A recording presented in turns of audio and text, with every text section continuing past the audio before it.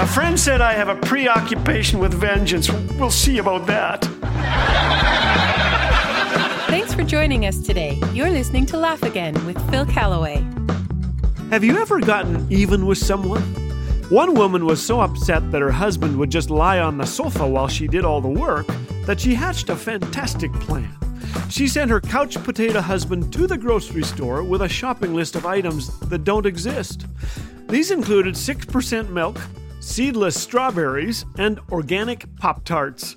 Beside Diet Coke, she wrote, "You might have to ask because it's new." At least it got him off the couch. When her kids were young, a lady named Becky liked to drink a little pop from a can, then put what was left in the fridge to keep cold. When she went to drink the rest, there was always some missing. So Becky knew who it was. She mixed pickle juice, sardine juice, hot sauce, salt, and lots of pepper. Put it in an empty pop can, popped it in the fridge, and waited. Before long, she heard yelling. Becky says, "It wasn't the kids, it was my husband. He never touched my pop again." Ah, vengeance. Canadian musician Dave Carroll flew from Halifax to Nebraska on United Airlines. But thanks to rough treatment by luggage handlers, Dave discovered that the head had been snapped off his $3,500 Taylor guitar. So Dave got on the phone with United and got nowhere for a year. United denied his claim and refused to send Dave a single penny. So Dave wrote a song called United Breaks Guitars. The song went crazy overnight, racking up 4 million views in less than a month, and over 19 million to date. News channels picked up the story, and within 4 days of the video's launch, some claimed that United's stock value dropped by $180 million. A United executive phoned Carroll to apologize, claiming that United hoped to learn from the incident and change its customer service policy accordingly. Dave was offered $3,000 in compensation, and he donated the money to charity. What a guy. Since the incident, Dave has been in demand as a speaker on customer service. Well, the truth is, most revenge stories don't end so well. The internet is bursting with tales of angry people exacting revenge. There's something satisfying about a deep dish of vengeance served cold. Where would TV dramas and Hollywood be without them?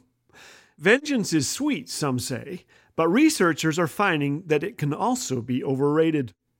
One study followed a large group of wronged and defrauded people. Half had opportunity to exact revenge, the other half did not.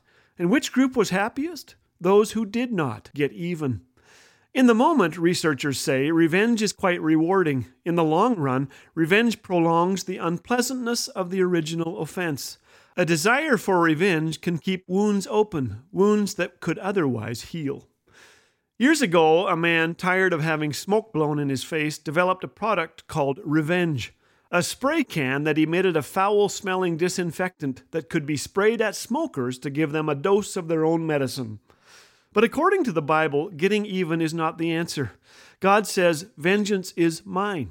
I will repay." We are to let God have the final word in His time. Has someone hurt you? In Matthew 6, Jesus said, "Love your enemies, do good to those who hate you, bless those who curse you, pray for those who mistreat you." Is it easy? Actually, it's impossible without His help. That's what He's done for us, though. While we were still sinners, He loved us.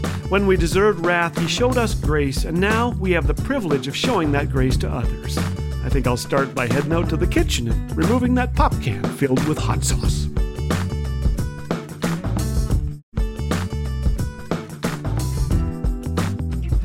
To every Laugh Again listener who has graciously shared the impact this ministry has left on your life, thank you. We cherish all your words of encouragement. Like Dave, who recently wrote, "Your videos have really helped to encourage me in a difficult season of my walk with the Lord." To share your experience or support Laugh Again with a financial gift, visit laughagain.org. Laugh Again, truth bringing laughter to life.